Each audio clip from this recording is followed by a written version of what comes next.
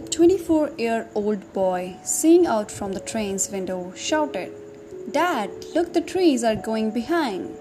Dad smiled, and a young couple sitting nearby looked at the 24-year-old's childish behavior with pity. Suddenly, he again exclaimed, "Dad, look, the clouds are running with us." The couple couldn't resist and said to the old man, "Why don't you take your son to a good doctor?" The old man smiled and said, "I did, and we are just coming from the hospital. My son was blind from birth. He just got his eyes today." Every single person on the planet has a story. Don't judge people before you truly know them. The truth might surprise you.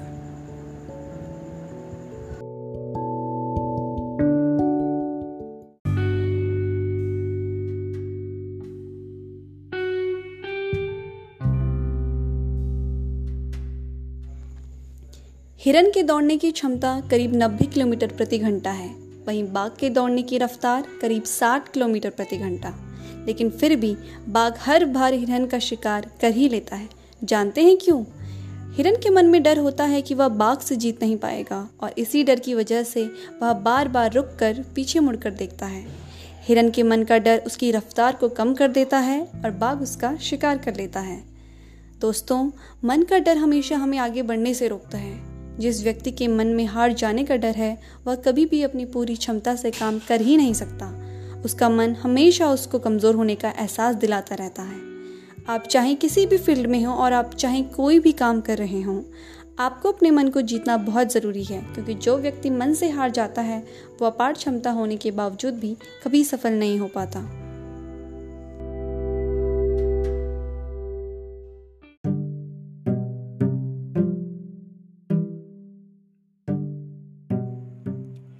Hafiz was a farmer in Africa who was happy and content. He was happy because he was content. He was content because he was happy. One day, a wise man came and told him about the glory of diamonds and the power that goes along with them. The wise man said, "If you had a diamond the size of your thumb, you could buy your own city. If you had a diamond of the size of your fist, you can probably buy your own country." And then the wise man left. That night, Hafiz couldn't sleep. He was unhappy and he was discontent. He was unhappy because he was discontent, and discontent because he was unhappy. The next morning, Hafiz made arrangement to sell his farm, took care of his family, and went off in a search of diamonds. He looked all over Africa and couldn't find any. He looked all through Europe and couldn't find any. By the time he got to Spain, he was emotionally, physically, and financially broke. He was so disheartened that he threw himself into the Barcelona River and committed suicide. Back home, the person who had bought his farm was watering the camels at the stream that ran through the farms. Across the stream, the rays of the morning sun hit the stone and made it sparkle like a window, like a rainbow. He thought the stone would look good in his living room. He picked up the stone and put it on his mantelpiece. That afternoon, the wise man came and saw the stone sparkling. He asked, "Is Hafiz back?" The new owner said, "No. Why do you ask?" The wise man said, "Because that is a diamond. I recognize one when I see one." The man said, "No, that's just a stone I picked up from the stream. Come, I will show you.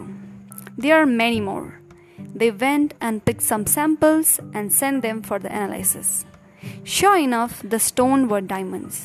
They found that the farm was indeed covered with the acres of diamonds.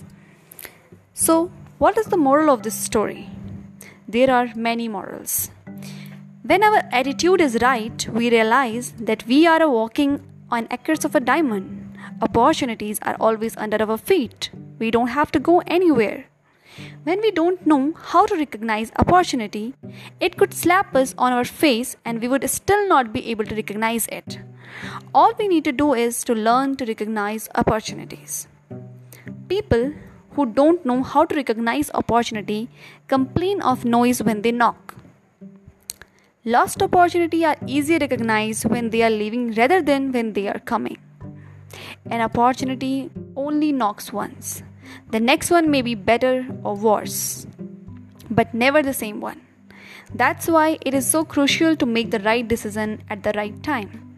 A right decision at the wrong time becomes a wrong decision. While we are eyeing the grass on the other side, there are others who are eyeing the grass on our side. They would be happy to trade place with us.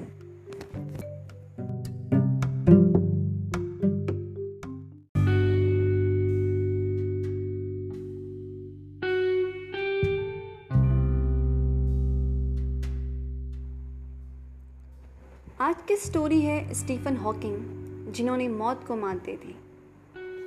8 जनवरी 1942 को Stephen Hawking का जन्म हुआ था। हालांकि वे एक अच्छे शिक्षित परिवार में पैदा हुए थे, परंतु उनके परिवार की आर्थिक व्यवस्था ठीक नहीं थी। द्वितीय विश्व युद्ध का समय आजीविका अर्जन के लिए काफ़ी चुनौतीपूर्ण था और एक सुरक्षित जगह की तलाश में उनका परिवार ऑक्सफोर्ड आ गया। आपको यह जानकर अचरज होगा कि जो स्टीफन हॉकिंग आज इतने ब्रह्मांड विज्ञानी हैं, उनका स्कूली जीवन बहुत उत्कृष्ट नहीं था। वह शुरू में अपनी कक्षा में औसत से कम अंक पाने वाले छात्र थे, किंतु उन्हें बोर्ड गेम खेलना अच्छा लगता था। उन्हें गणित में बहुत दिलचस्पी थी, यहाँ तक कि उन्होंने गणितीय समीकरणों को हल करने के लिए कुछ लोगों की मदद से पुराने इलेक्ट्रॉनिक्स उपकरणों के हिस्सों से कंप्यूटर बना दिया था। 11 वर्ष की उम्र में स्टीफन स्कूल गए और उसके बाद यूनिवर्सिटी कॉलेज ऑक्सफोर्ड गए। स्टीफन गणित का अध्ययन करना चाहते थे, लेकिन यूनिवर्सिटी कॉलेज में गणित उपलब्ध नहीं थी, इसलिए उन्होंने भौतिक अपनाई। ऑक्सफोर्ड में अपने अंतिम वर्ष के दौरान हॉकिंग अक्षमता के शिकार होने लगे। उन्हें सीढ़ियां चढ़ने और नौकायान में कठिनाइयों का सामना करना पड़ा। धीरे धीरे यह समस्याएं इतनी बढ़ गईं कि उनकी बोली लड़खड़ाने लगी। अपने 21वें जन्मदिन के शीघ्र ही बाद उन्हें एमियोट्रोफिक लेटरल स्क्लेरोसिस नामक बीमारी से ग्रसित पाया गया। इस बीमारी के कारण शरीर के सारे अंग धीरे धीरे काम करना बंद कर देते हैं और अंत में मरीज की मृत्यु हो जाती है। उस समय डॉक्टरों ने कहा कि स्टीफन हॉकिंग 2 वर्ष से अधिक नहीं जी पाएंगे और उनकी जल्द ही मृत्यु हो जाएगी। धीरे धीरे हॉकिंग की शारीरिक क्षमता में गिरावट आना शुरू हो गई। उन्होंने बैसाखी का इस्तेमाल शुरू कर दिया और नियमित रूप से व्याख्यान देना बंद कर दिया। उनके शरीर के अंग धीरे धीरे काम करना बंद हो गए और उनका शरीर धीरे धीरे एक जिंदा लाश समान बन गया। लेकिन हॉकिंग ने विकलांगता को अपने ऊपर हावी होने नहीं दिया। उन्होंने अपने शोध कार्य और सामान्य जिंदगी को रुकने नहीं दिया। जैसे जैसे उन्होंने लिखने की क्षमता खोई, उन्होंने प्रतिपूरक दृश्य तरीकों का विकास किया, यहाँ तक कि वह समीकरणों को ज्यामिति के संदर्भ में देखने लगे। जब हर किसी ने आशा खो दी, तब स्टीफन अपने अटूट विश्वास और प्रयासों के दम पर इतिहास लिखने की शुरुआत कर चुके थे। उन्होंने अपनी अक्षमता और बीमारी को एक वरदान के रूप में ले गए। उनके खुद के शब्दों में वह कहते हैं, मेरी बीमारी का पता चलने से पहले मैं जीवन से बहुत उब गया था। ऐसा लग रहा था कि कुछ भी करने लायक नहीं रह गया है। लेकिन जब उन्हें अचानक यह एहसास हुआ कि शायद वे अपनी पीएचडी भी पूरी नहीं कर पाएंगे, तो उन्होंने अपनी सारी ऊर्जा का अनुसंधान के लिए समर्पित कर दिया। अपने एक इंटरव्यू में उन्होंने यह भी उल्लेख किया है, 21 की उम्र में मेरी सारी उम्मीदें शून्य हो गई थी और उसके बाद जो पाया वह बोनस है। उनकी बीमारी ठीक नहीं हुई और उनकी बीमारी ने उन्हें व्हील चेयर पर ला दिया और उन्हें कंप्यूटर मशीन के माध्यम से बात करने के लिए मजबूर कर दिया। लेकिन वे कभी रुके नहीं। उनके खुद के शब्दों में, हालांकि मैं चल नहीं सकता और कंप्यूटर के माध्यम से बात करनी पड़ती है, लेकिन अपने दिमाग से मैं आज़ाद हूँ। बावजूद इसके कि स्टीफन हॉकिंग का शरीर एक जिंदा लाश की तरह हो गया था, लेकिन उन्होंने कभी हार नहीं मानी। वह यात्राएं करते थे, सार्वजनिक कार्यक्रमों में भाग लेते हैं और आज लगभग 74 वर्ष की उम्र में निरंतर अपने शोध कार्य में लगे हुए हैं। उन्होंने विश्व को कई महत्वपूर्ण विचारधाराएं प्रदान की और अंतरिक्ष विज्ञान के क्षेत्र में अपना अतुल्य योगदान दिया। वे अंतरिक्ष में जाना चाहते हैं और वे कहते हैं कि उन्हें खुशी होगी कि भले ही उनकी अंतरिक्ष में मृत्यु हो जाए। जीने की इच्छा और चुनौतियों को स्वीकार करने के लिए तत्परता से स्टीफन हॉकिंग ने यह साबित कर दिया कि मृत्यु निश्चित है, लेकिन जन्म और मृत्यु के बीच कैसे जीना चाहते हैं वह हम पर निर्भर है।